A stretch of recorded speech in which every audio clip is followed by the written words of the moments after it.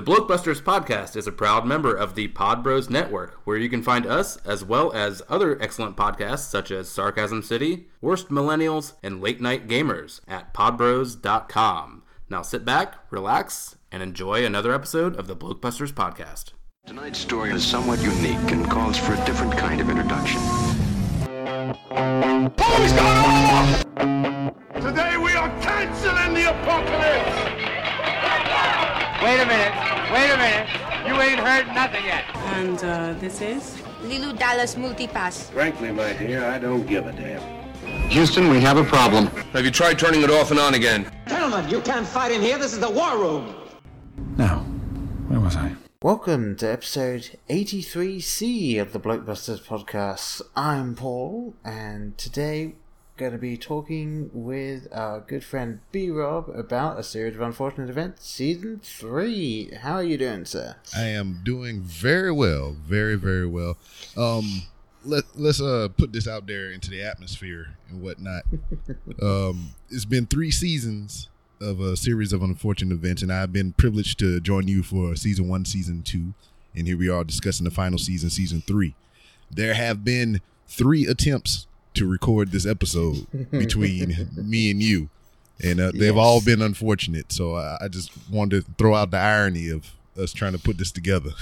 Yes, it's been interesting, yes. Full transparency, we did attempt to record a full episode a little while ago, and recording equipment failed us. So, well, not so much you, more me. Yes, it's not you, it's me. Yeah. But yes, it's true. Very true. There you go. I'll just blame you again if anything goes wrong. There you go. Yes, we're hoping that you'll actually hear this one, so that'll be nice. I'll get nuts and bolts out of the way really quick, and then we can get right into it. You can find us on Twitter, Facebook, and Instagram at Blokebusters. You can go to blokebusters.com, and we have a nice website there. You can also go to podbros.com and check us out, as well as some other great shows there. And we do have a Patreon if you want to help us just kind of keep this show going. It's patreon.com/blokebusterspodcast, and I'm trying to think of some fun little things to go on there, and they will be updated if and when I'm able to come up with them. So, even just $1 a month is very, very, very helpful. So yes, it is. Please do consider it. Pretty please. Yes. So, with that, I'd say let's dive straight into it then. So, first and foremost, what were your thoughts and expectations going into this series? Because obviously we've covered our general review of the first series and the second series, but when I got a hold of you to let you know that it was on Netflix, what did you have coming into this series? Okay, so season 3 snuck up on me. I did not know it was out. I did not know Netflix released it. I didn't see any Twitter traffic, Instagram. I saw nothing. It just, as quick as it came in, is just as quick as I consumed the content. You not text message me. You hit me up on Twitter. It's like, hey, season 3 is out. Whenever you watch it, let me know and we can go ahead and do the final review. And I was like, wait a minute, it's out? And as soon as I got the information, I immediately went and told my wife. I was like, hey, season 3 out. We got to stop what we're doing and watch this shit right now. Yeah, that was it came out, and I messaged you when I was about 2.5 episodes in, and before I had finished the 4th episode, you let me know you would finish it. So yeah, see, but that's where you have the advantage. I mean, you took a little time to, go through the episodes or whatever, take breaks and, consume it, more than I did. I consumed it, but I had no remnants of it left behind. Because as soon as I found out, we turned it on. I think we finished it off in 2 days. I just so happened to be off of work, and I was like, oh, let's do this, like right now. So it kind of blurred by me. But overall, the series as a whole, specifically season 3, was magnificent. I was sad to see it all come to an end, but good things do come to an end. So yes, and Sadly, the nature of the beast was always going to be that the third series was the final one, just based on how many books they covered. And yeah, going into this one, I considered rewatching the first two series when I knew roughly when this was coming out, but I realized that I didn't do that for the second series, and I totally enjoyed that, and it would have been one of those things where I'd had to have really planned it out, because I can only really watch it at set times, and so it's like, okay, the next 2 weeks is going to be my rewatching this thing. Yeah. And so I was like, yeah, you know what, I won't do that, I'll just enjoy it as it comes. And I was most intrigued to see how much of what they'd set up would end up being paid off. The payoff. And I think we spoke about this maybe on the season 2 recap or whatever, and I was just kind of applauding the show for, you know, having a set point, you know, a destination launch point A, destination Z. So this whole thing was mapped out from, you know, the beginning to the end, you know, in line with the books that are already out. And I was saying that more shows should take cues from this show and just be like, you don't have to come up with, you know, a Walking Dead type scenario to where you got 38,000 seasons already lined up in a queue or whatever. You can be like, hey, we have this story, we have this many seasons, and, you know, it's just going to be portion size. It's sample size. I mean, you're not going to get this big, drawn out years, months type deal. It's just like, here's the story. It's going to take this long, and there you have it. Because I'll be fine with that. You just let me know it's going to be 3 seasons. It's going to take from this time to this time, and I'm fine with that. So I ain't sitting here going week to week like, oh, when the next episode coming out. They done took a mid-season finale break. Goddamn, it's New Year's, so they're going to take another 2 weeks off and all this other crap. I only do that with one show, and that's Supernatural. And I've been watching it since season 1, and they're on like season 13 or 14 right now. So that's the only show that I can tolerate that mess with. Nothing else is just like, I'll wait till they cancel it or it comes to a season finale, and I'll binge it all the way from season 1. Yeah, that's I was actually going to bring up Supernatural in the respect of what you were talking about, because I know that the series creators had an endpoint in mind, and they reached that endpoint, I think, about season 5. Yeah. And they realized that they could keep going, and everyone on board was like, yeah, you know, we kind of want to keep this going. And then I think they weren't necessarily cancelled, but they weren't sure if they were going to continue, so they kind of left it at a point where they could stop, but then they just kept going and going and going. Yeah. And I'm about a season and a half behind at this point with that, but I've been enjoying that as well. But not a lot of shows actually have the opportunity to keep going and still be as good. Yeah.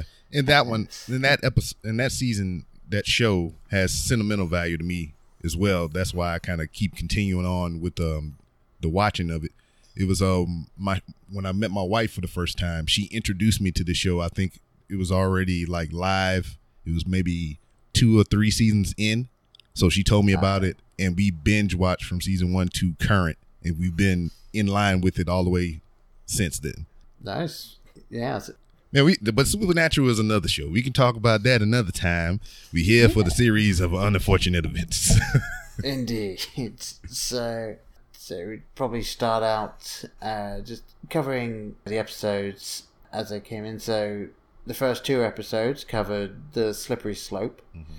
And that one, you finally got to see how they got away from not crashing and dying in a caravan. And it was just because in kind of typical series of unfortunate events fashion, it just kind of hit a rock, and that was just enough for the physics to knock it off to one side to give them enough time to come up with a way to escape. And you knew that Violet and Klaus weren't going to die at the beginning of series 3. It just wasn't going to happen. But it was kind of fun that it was like,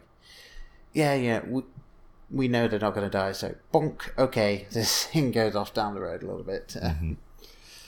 But yeah, this was the episodes where we got reintroduced to the most annoying character in the entire series. Yes. Yeah, absolutely cannot stand that little girl. Yeah, and it can't stand her so much that daggone we forget her name a lot. Yeah, Carmelita. Yeah, I mean, she's an annoying character, but she is a great actress. Oh yeah, that's the thing. I have nothing bad to say about the actress that plays her and the way that she was played. I just cannot stand the character. Thinking about it now, just her attitude, she kind of reminds me of Violet from Willy Wonka and the Chocolate Factory. Yeah, I can see that. Especially just the confidence in themselves that they have, and as I believe we touched on in our failed recording, to me, I ended up hating her more than Olaf, and it felt very much like you have in Harry Potter when you had, and of course now I'm forgetting her name. Umbridge, Dolores Umbridge. Yeah, Umbridge. There you go. Yeah, when she's introduced and suddenly everyone hates her more than Voldemort. Exactly. A fantastically done character. So yeah, I appreciated the well acted character, but I absolutely hated the character. So yeah, just well done, right there. Also, continuing on from the last episode, bringing us into the current 2 for season 3, they find out that one of the parents may still be alive. And when we talked about this last time, that seemed to be the theme of all of season 3, to where, characters in certain ways were having some type of parent issues, or, being estranged from their parents, or losing a parent, or some combination of all those things. So that's kind of what we are introduced to MWB in H and WWH in B. That is the man with a beard and no hair, and the woman with hair and no beard. Yes. Which, for some reason, no matter how many times I hear that, I just enjoy it. Just like the complete obviousness of the woman with hair but no beard. It's like, wouldn't it be more... It would be more of a name that you'd have to give her if she did have the beard. So if it was the other way around, the woman with a beard but no hair, and the man with hair and no beard, I feel like that would be something that this series would have done. Yeah. But I kind of appreciated the fact that it wasn't that way around, it was the way it is. So yeah, and then just the aesthetic of the two, the way they looked, the man's beard looked like the woman's hair, and her hair looked like his beard. Yep.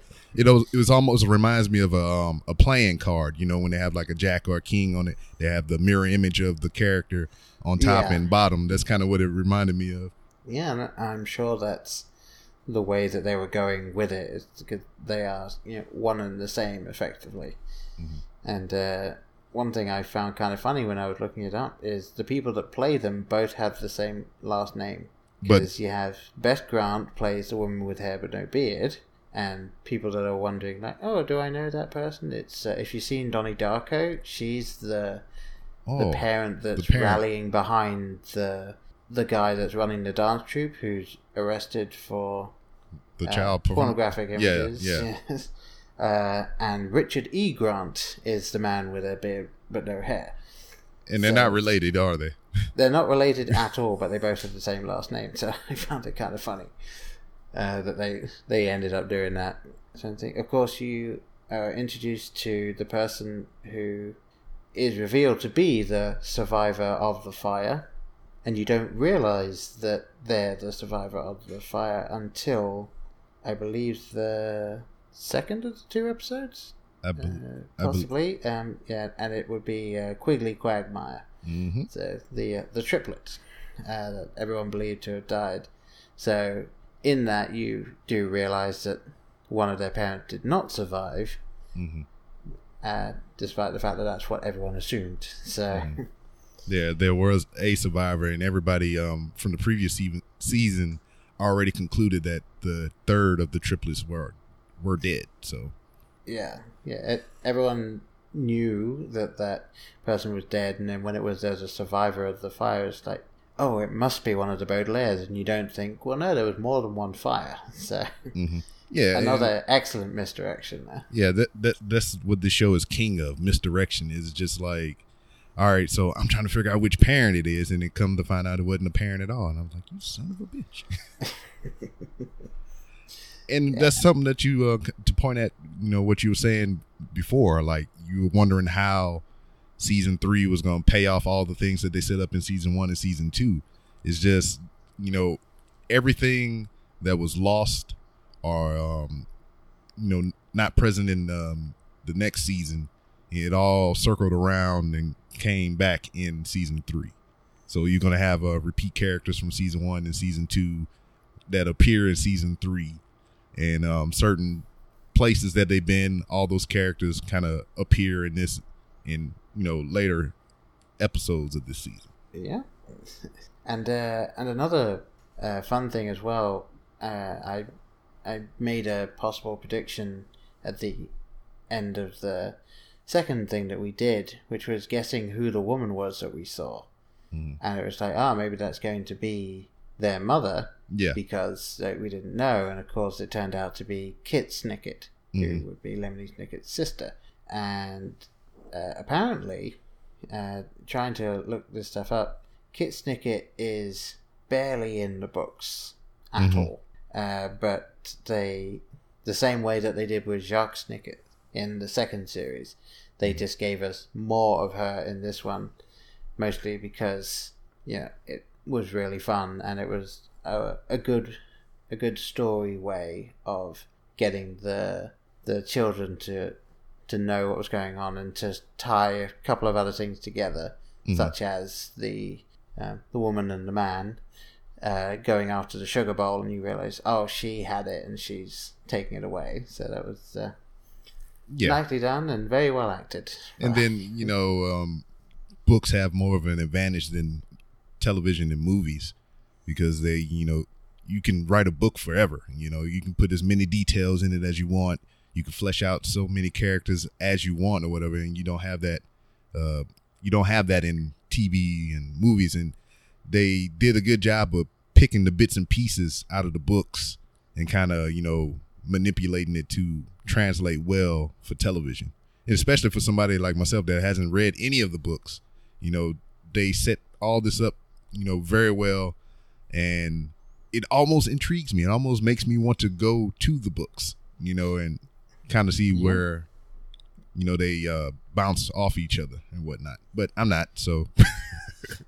Yeah, well, I ended up doing a little bit of research, and I found out some of the ways that the TV series is different from the books, and a couple of them are interesting. So, for instance, the freaks that they picked up at the end of the second series, that the woman and the man end up killing in these episodes, they actually stay with Olaf until they get to the Hotel Denouement in the books. So that, and I understand why they got rid of them, because that would have just been way too many people, at least in the TV show.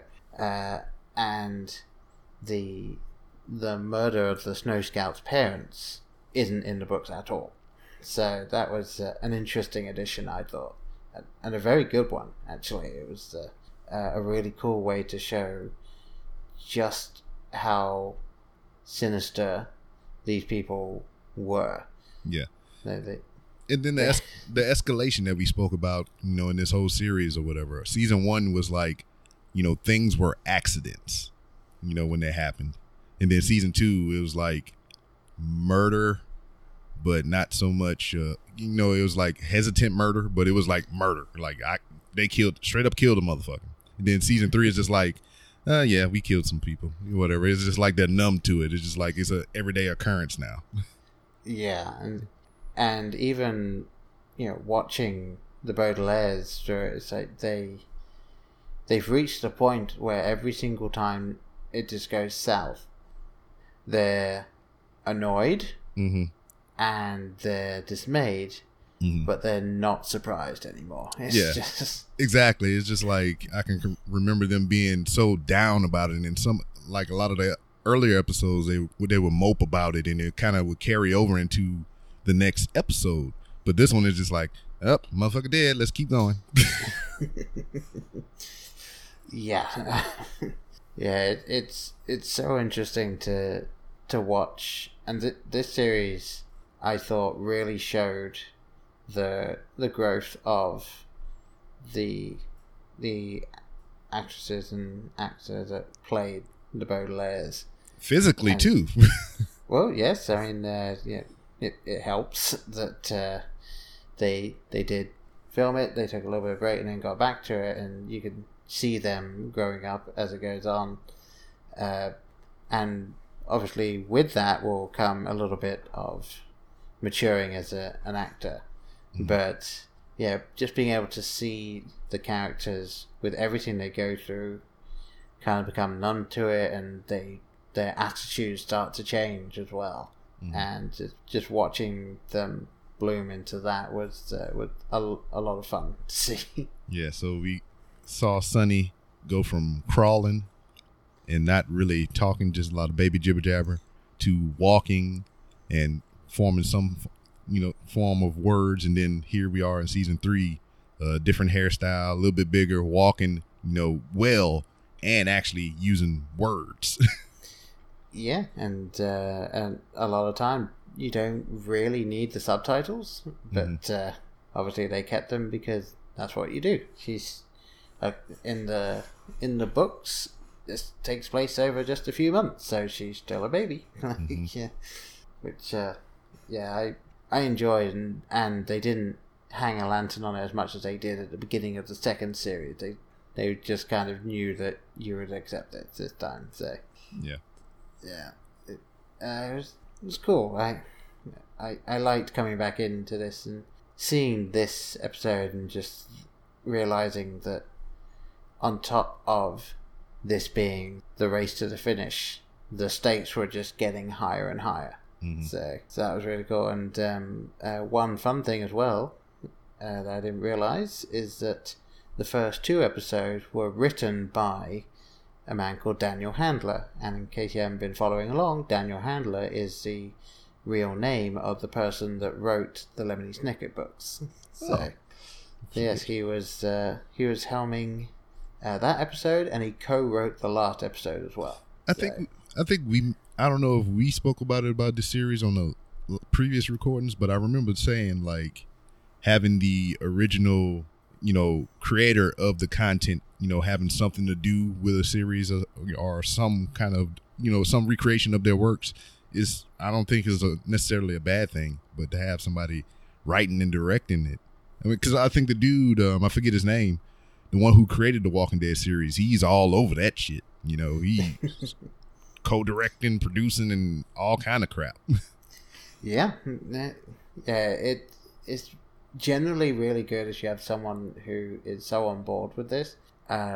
Sometimes it isn't. I mean, all you need to do is look at Maximum Overdrive. No,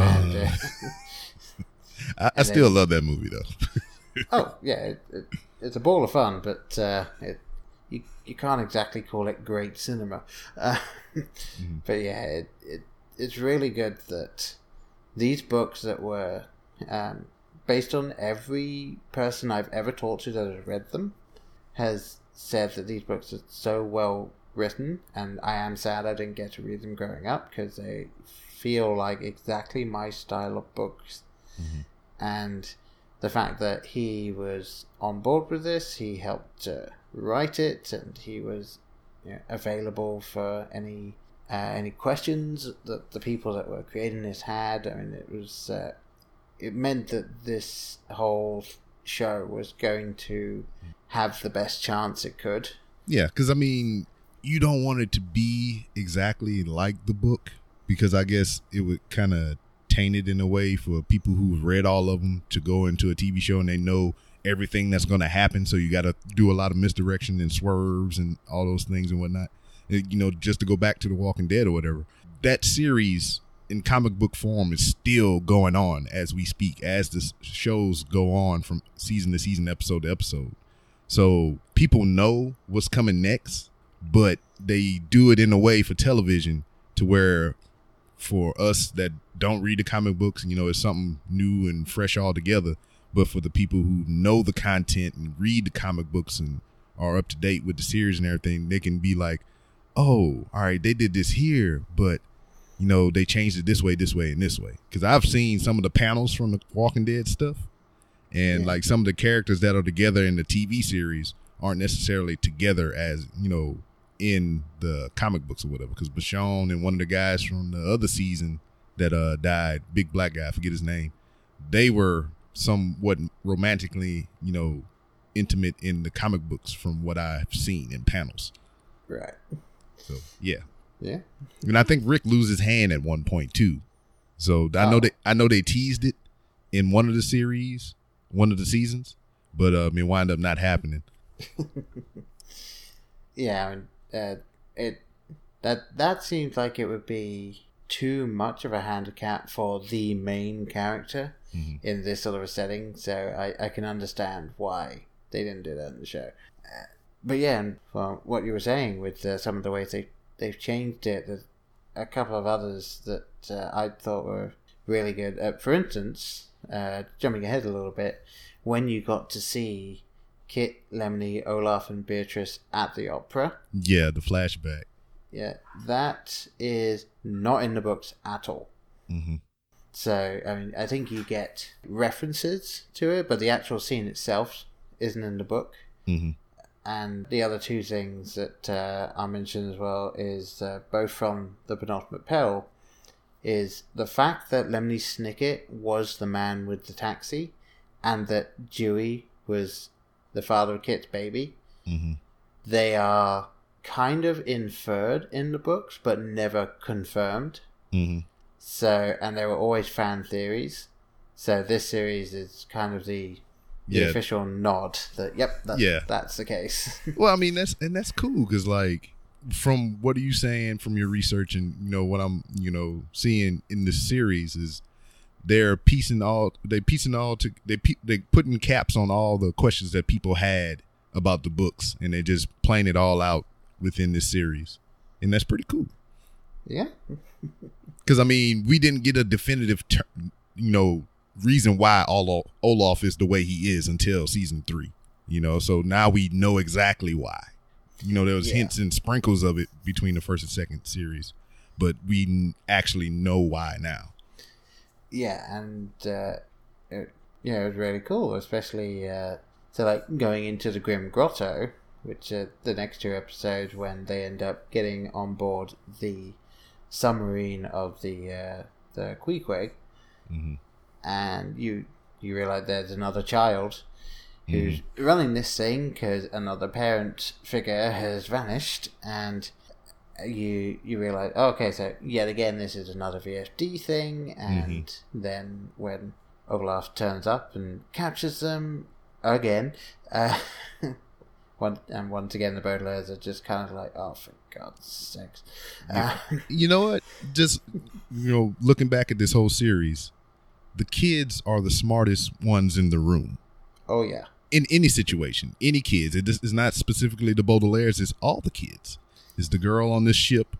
It's the the triplets. It's just all the kids are the smartest ones in the room, and the adults are just oblivious to everything. Yeah, and every single one of these kids that has been the son or daughter of someone from VFD is someone that has grown up with learning, and someone that has grown up being taught all of these various skills. And then everyone that's coming after them is someone that has either just kind of fallen into their position, and so they're just perfectly happy where they are and they don't need to learn anything else, or are the villains who are just single-minded and after one thing all the time. So they're often able to evaluate the situation, and their problem is they're often just not able to influence it. So, and then as adults do or whatever. I am the adult, so you do what I say because you're a kid. It's kind of that vibe throughout the whole thing, because a lot of it too is, it is, the theme heavily falls as far as the adults go. Ignorance is bliss. Yes. So I mean, it's just whatever. It doesn't. If I ignore it, it'll go away. Whatever. Yeah, pretty much. That's the way it really feels with a lot of these things. It's just that the adults don't ever want to deal with something, and are they so busy trying to cover up and hide things that they dismiss a lot of things so they can do just that? Yeah. Well, and even kind of along the same lines, you find out in the Grim Grosso episodes that Hookie, otherwise known as Fernald, is the older brother of the person who is helming the submarine. Mm-hmm. And his way of kind of covering up that is he doesn't tell Olaf that Fiona is on the ship. Mm-hmm. And he just kind of attempts to misdirect Olaf, but doesn't really have a good idea as to how to get away or how to let them get away. It's just like, I'll just distract him a bit. It's like, yeah, he's just doing what he can to protect his sister. Yeah. And I felt it was kind of vindicating a little bit for him, especially given everything that we discover in how he lost his hands. Yeah, how he lost his hands and the reasons for doing what he did, and it was doing something awful for the right reasons. Another thing that props up a lot in this series, and the fact that he ended up where he did, I felt was really believable, and that he was always trying to see the best, and you can tell he's done bad thing, but he was always the one to just kind of be like, you sure? Like, can we do something else? But yeah, and and there it is again, the parent issues. I mean, it was all a dispute between him and his father, kind of why things turned out the way it did with him. Yep. Yeah, and also in the Grim Grosso, we're introduced to one of the most important MacGuffins in the series, which is the Medusoid Mycelium. Yes. Which was created by Hookie, right? It wasn't created by him. But he tried to destroy it. Yeah, he found out that his father was keeping it under this lighthouse because they were trying to... We find out they were trying to figure out a way to cure it. But he was certain that the VFD was going to use it as a weapon. So he attempted to destroy it. And it did not work, but that was what he did. So yeah, it was an interesting thing. It was another one of those things where this is where real life science just takes a back seat. Yeah. But that has happened sporadically during the series, so by this point you're not even questioning it. It's just like, well, yeah, of course this thing is completely deadly and will just kind of appear and disappear. Yeah. Yeah, it was fun, and I also enjoyed we see Sunny really coming into her own in this series, and this is, I think, even more so than the previous two episodes, this is where you see Sunny proving just how much of a fighter she is. As she's dying, she is trying to tell the others how to save her. So it's she's one of the strongest, if not the strongest of the three, because of everything that she's trying to do now. So and I noticed there were less biting from her in this series.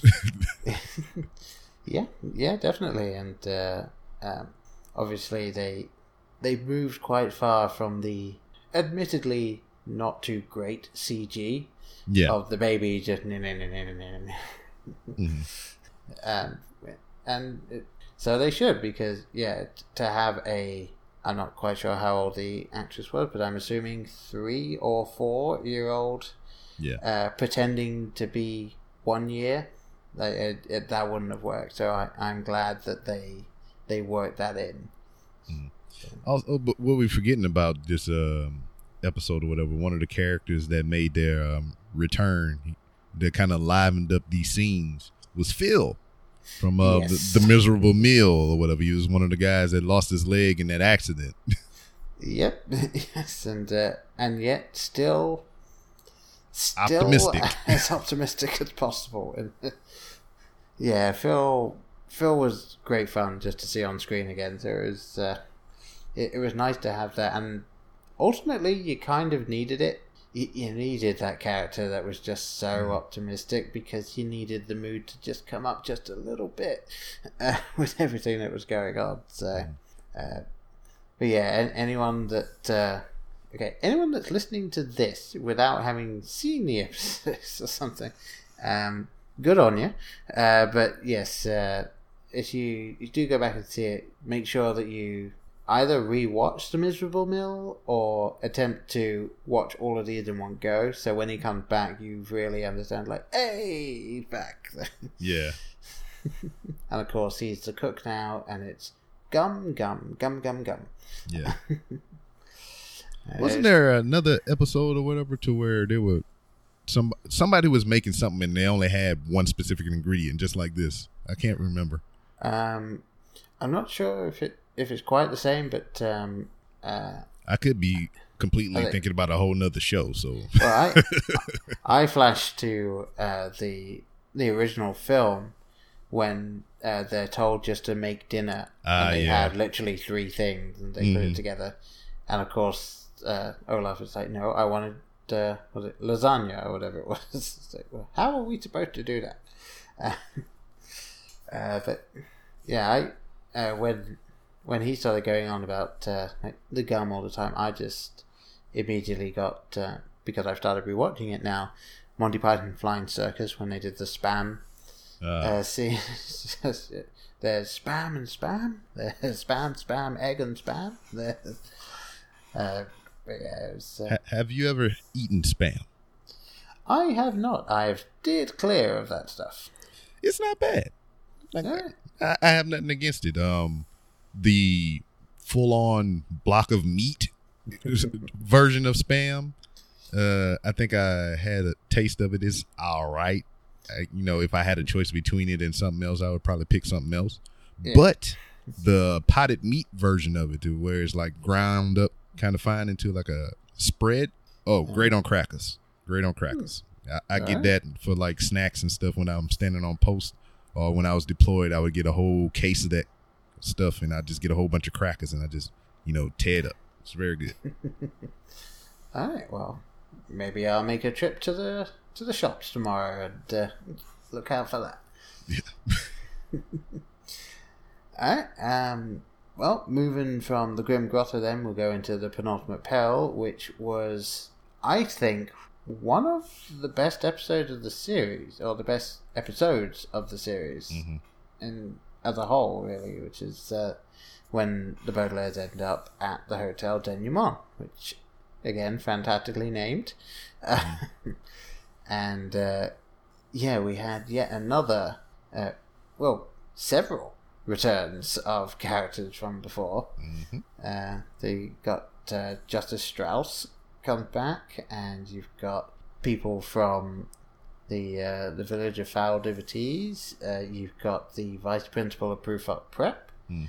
You've also got the taxi driver from Lake Lachrymose, as just a whole bunch of people. Yes, and again, a lot of fun with wordplay as well, because when they have this giant trial, the whole point of Justice is blind. Everyone needs to wear their blindfolds until the trial begins. Yes. And there was just such a great sort of bit that they had, and then everyone just goes with it without, again, all the adults, everyone that should be going, well, no, this is stupid. It's like, yep, okay, just tie this up here. There we go. Yeah. And then for me, when they got to the scene, they was talking about the high court and everything, and they were actually high up in the building. I already knew who it was from the get-go. Did you have that same feeling of who those individuals were? Yeah, that was the thing. It was always going to be someone that we'd already met, and when it was, oh, you can't see them, it was, well, I mean, it's a trial for Olaf. There's only two people it could be, and it was indeed the man and the woman. So, remember, the man with the beard, yes, and the woman without the beard but the hair. Yes, exactly. And it was.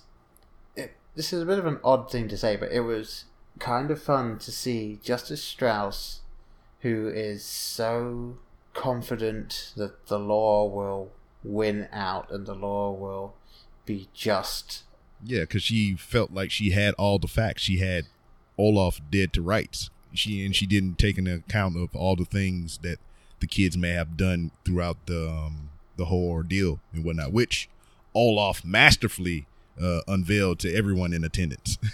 Yeah, and on top of that, the fact that the other judges would already have decided to clear Olaf no matter what, like that doesn't occur to her at all. So she is truly like heartbroken at the end of this, because it questioned a lot of her beliefs. Yeah, despite everything that she's done, and despite everything that she's put together, she fails in that respect, and then the Baudelaires ultimately don't go with her at the end, and she clearly just can't fathom that as well. So it was sad what happened to the character, but it was so much not fun. it was so good to watch. Yeah, I'll put it that way, because that makes it sound better. And yeah, the whole thing as well behind the denouement brothers, I thought was really well done. As well with are you Frank or Ernest? Yes. Yeah, that's a good question. And then they just kind of stare awkwardly and they'll walk away. Yeah, pretty much. And yeah, having that be, and it was really fun to see, because obviously the people in VFD that are still around and still trying to help, and Kit warns the Baudelaires that one of the managers is good, one of them is bad, and you can't tell them apart. And she doesn't offer any assistance in that regard. And then she leaves, and so it's like, oh, like even the children are just like, come on, like give us something. But yeah, and then what we will find out also later is instead of being twins, they're triplets. Yeah, and that was actually that was something. It didn't click for me until they showed the three Baudelaires going off and doing their things individually, and you saw three brothers. And at that point, I realized there's three brothers at the same place at the same time, but we've only seen two, so something's off there. Yeah, and it was really good, because when you saw Kit telling them the advice and says, I think they said Frank's the bad one and working against the VFD, Ernest is the one that's working for the VFD, and then you saw her with one of the brothers, and she ends up saying, give my love to Ernest. So you think, like, oh, she's with Frank? Like, how's that? And then once you find out that there's a third brother, everything clicks into place. And yeah. And I didn't get it until just now when you kept saying the names. Frank and Ernest. Yep, one's being Frank, one's being Ernest. I got it. Well, that's why it was so cool when it just, are you Frank or Ernest? Yes. It's like like that. It was so well done, and they play it. I think they play it 3 times. They do it the once, they do it twice, and both of them say yes, and that's all they get. And then they do it when you find Dewey, and it's like, yeah, I don't think you're Frank or Ernest. It's like, and now you're asking the right thing. And he doesn't specifically say anything about the fact that they are names or that they are words to describe. But it was good. I think this is one of my favorite series book to episodes that they did. Yeah, because there's not too many that I can recall. That comes to my mind. Book adaptations that kind of that trailblaze like this one does. I mean, this is damn good. Yeah. And may as well talk about the end of it as well, which was the end, which was the last episode. I was genuinely shocked to realize that the last episode was just one, and they didn't split it into two. And I thought that it was kind of good to see finally in the last episode Olaf disguises himself, and nobody buys it. It's the only time that literally everybody is just like, no, you're clearly Olaf wearing a dress.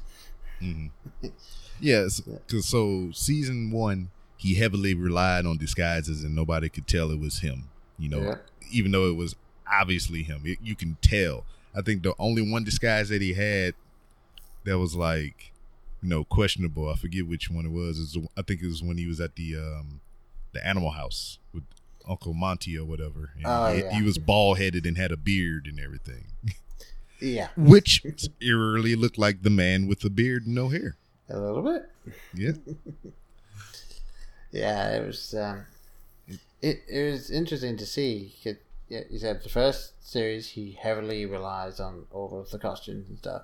Yeah. And then in the second series, when he declared dead, he effectively doesn't really do costumes as much or like disguised kits. He just wears uniform stuff. Like he pretended to be a doctor in one episode, and so he bare minimum. He just puts on, and then with season 2 or whatever, they as far as the people discovering who he is in those disguises, their telltale was the eye tattoo on his ankle. So they always knew it was like, well, I'm not sure if this is Olaf, but let me check his ankle to be sure. And that was like kind of the theme of that series for season 2.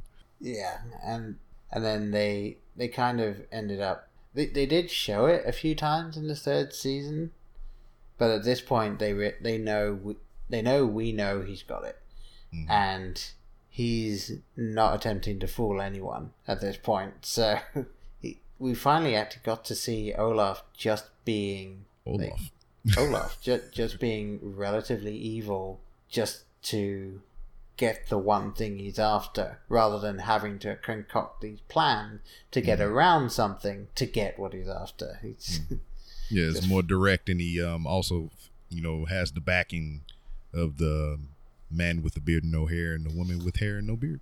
Yeah. Who they favored Esme more than him. Yes, they did, and that really teared him up, and was again so much fun to see. And Neil Patrick Harris was just awesome. Like throughout the whole series, he was fantastic, but especially with this one, where again Olaf, we got so much character growth and so much character understanding, just based on the interactions and then the little scenes that we get to see. And it was so well done to finally see this character that we've all been rooting against throughout the whole series, but now we finally get to see, oh, this is why, or that's what caused him to go down that route, and that's what causes him to despise the Baudelaires. So. Yeah, and then the theme with him and Esme or whatever, his so-called girlfriend or whatever, you see the tension between them from the first time they reconnect in season 2, and how it's kind of just, you're here because, type deal in season 3.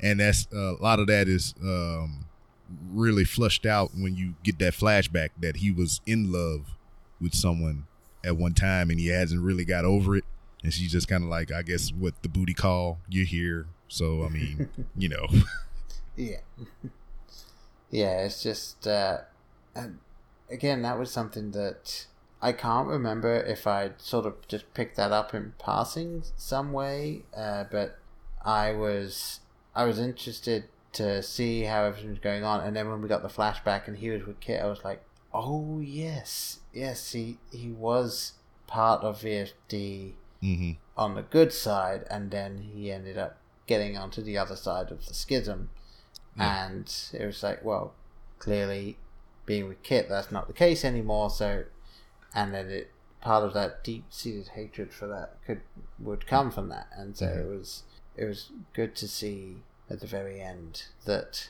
he wasn't necessarily redeemed, but he was still willing to just put aside all of his own personal stuff to attempt to save and be with the one that he was in love with. So. And then, in some convoluted kind of way, because we kind of spoke about this last time, how the timeline of Lemony Snicket's narration and his actual appearances in some of these flashbacks and, throughout the story and whatnot, that it was kind of confusing in a way, because as he was narrating the story, he was in frame for some of the stuff he was narrating. So it was kind of blurred on what the time frame was. So in some convoluted way, in my mind, knowing that Olaf was with Kit at one point, I thought her being pregnant was Olaf's kid for some reason until it was revealed at the hotel that was for one of the triplets or whatnot, right? Yeah, it was Dewey. That, was the father, and yeah, it was interesting to see, especially with the final episode when they end up getting this baby right at the end, and they agree to help raise her.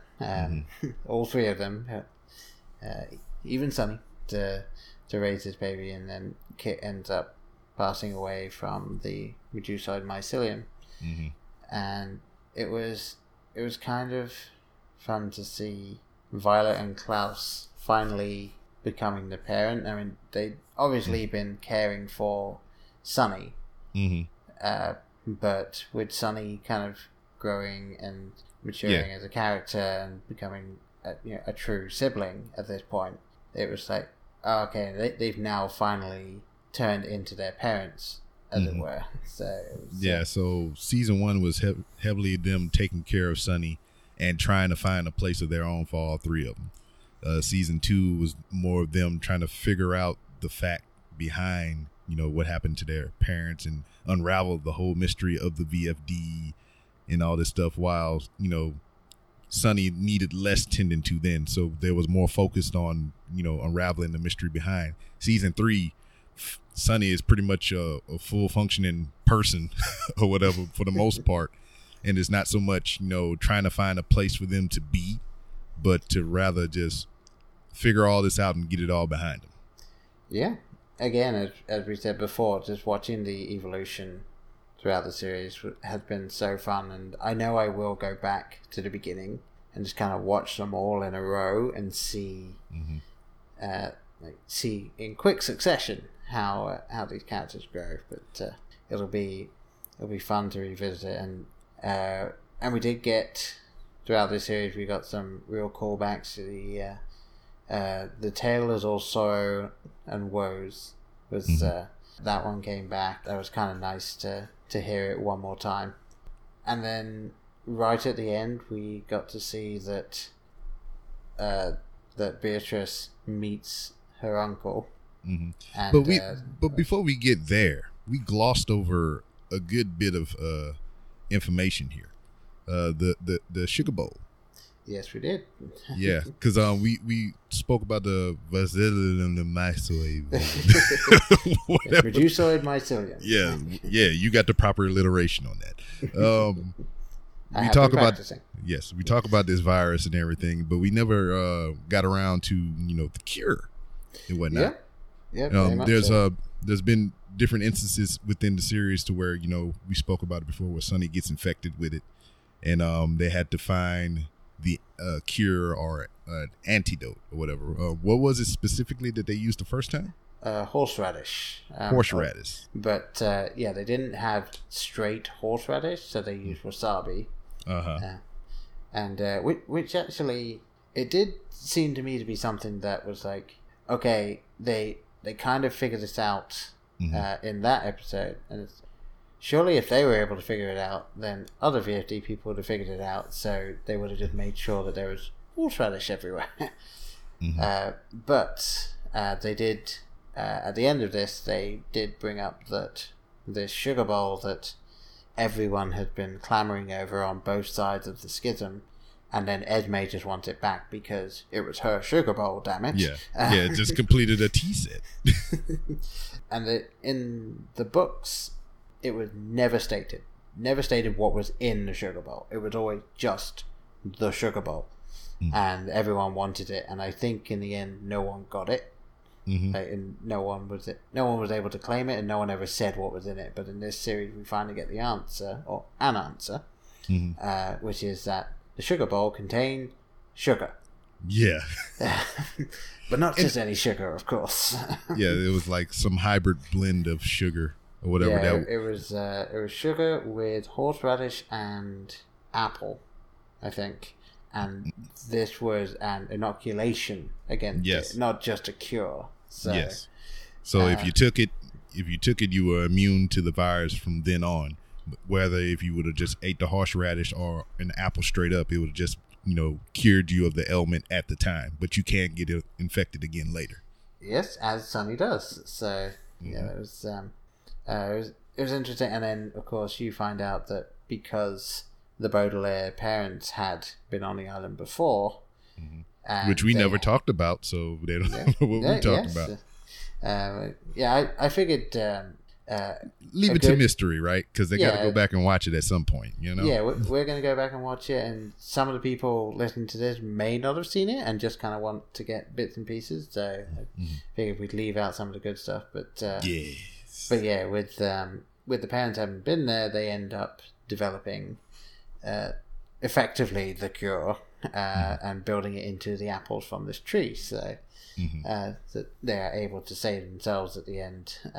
But yeah, it was interesting that again, such an anticlimax that worked really well is that the ultimate secret that was in the sugar bowl was sugar. And just the overall theme of this show, just the ups and downs and misdirections and everything, you would come to appreciate that explanation of it. Yeah, I was like, I'm thinking there's like a letter or a secret hit list on the inside or some crazy shit like that. No, it's just sugar. Because why else would you put something else other than sugar in a sugar bowl? Yeah, exactly. Like, what is a sugar bowl best designed to keep? Sugar.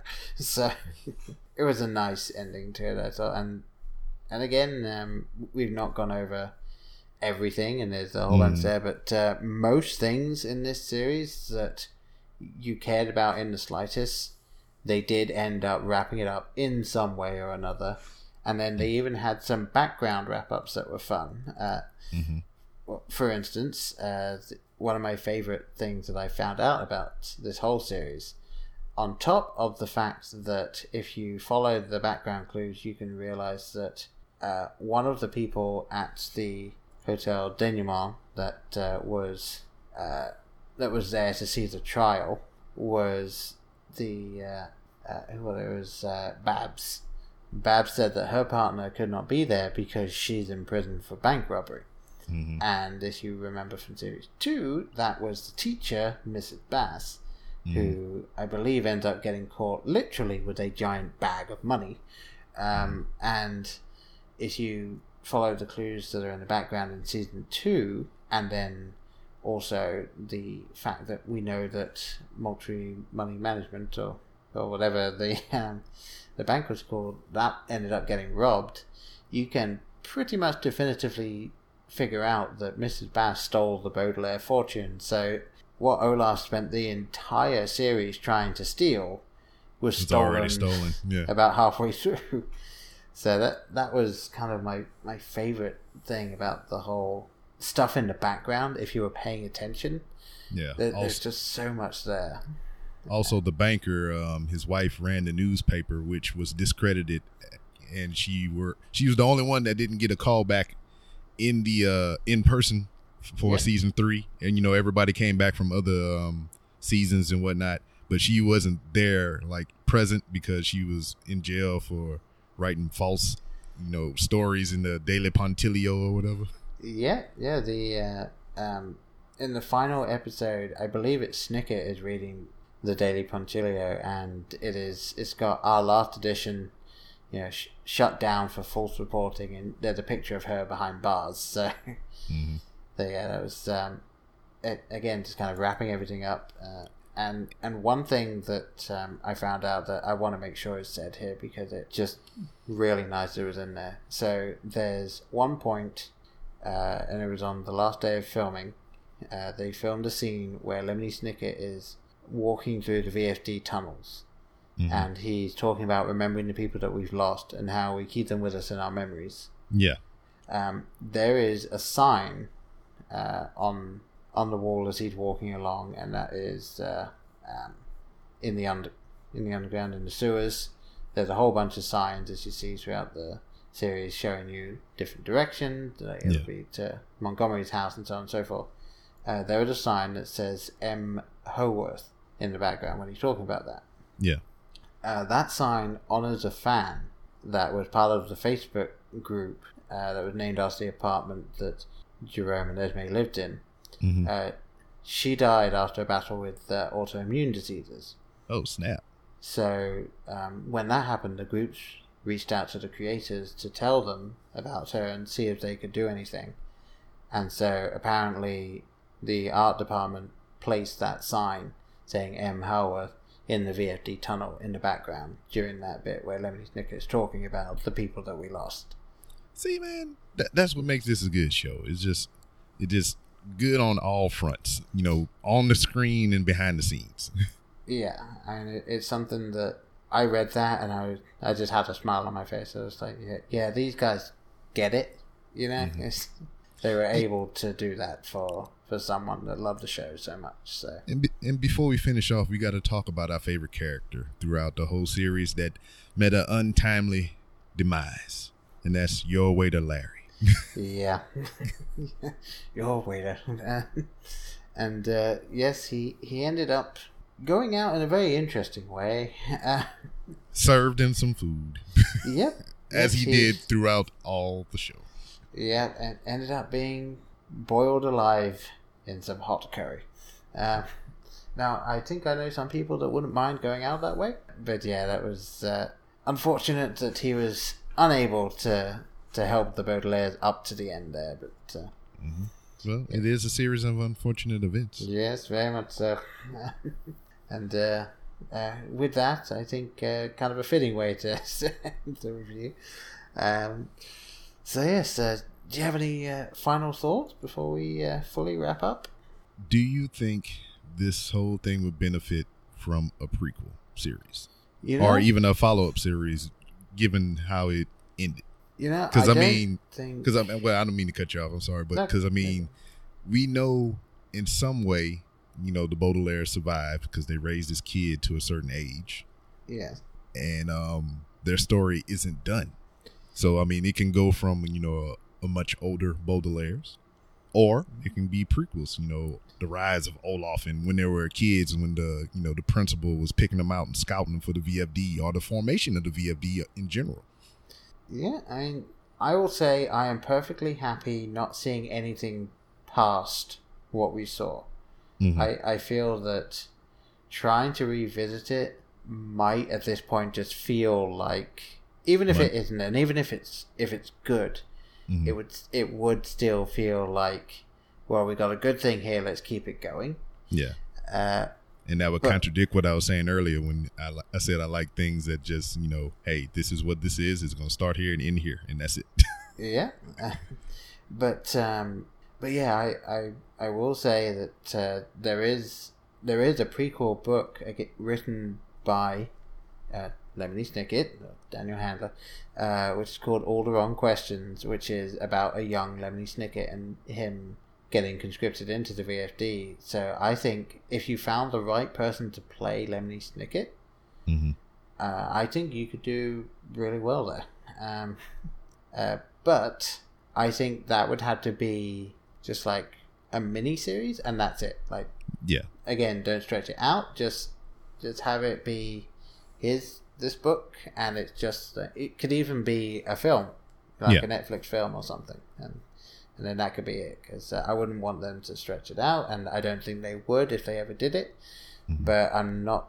I get the feeling they're probably gonna leave it as it is, mm-hmm. And again, I'm perfectly okay with that too. It would be nice to see something else, but I'm I'm perfectly happy if we don't. So yeah, I can agree. All right, well, yeah, I think that's pretty much everything I have to say about this. That's all I gotta say about that. All right. So, in that case, why don't you tell the good people that have been listening so far where they can find you on the interwebs? All right, you can find me on Twitter at itsbrob. That's ITSBROB. If you want to talk professional wrestling and any other general shenanigans, that's the place you do it. I also host a podcast of my own called The Random Rambles with Rob. You can also follow that on Twitter at 3R Show. And if you want to find out more things and what I'm doing and whatnot and ways to support the show, you can go to randomrobcast.com, to where you can find every single episode of every podcast that I currently do, which is The Random Rambles with Rob, as I mentioned earlier. Wrestling is Trash, my wrestling podcast that I do. And I have a semi-weekly podcast that I do with my wife called The Real Robinsons. So you can find all the information for all those things on randomrobcast.com. Yes, do go check that out and do go subscribe. They are a lot of fun.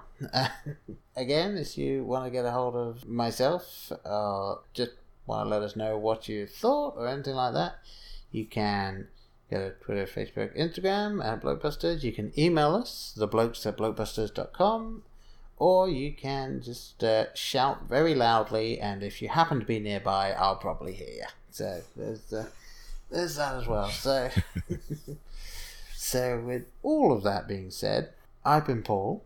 I've been B-Rob. And we'll see you next time. Bye. In case I don't see you, good afternoon, good evening, and good night. Hang on a minute, lads. I've got a great idea. Louis, I think this is the beginning of a beautiful friendship. You're still here? It's over.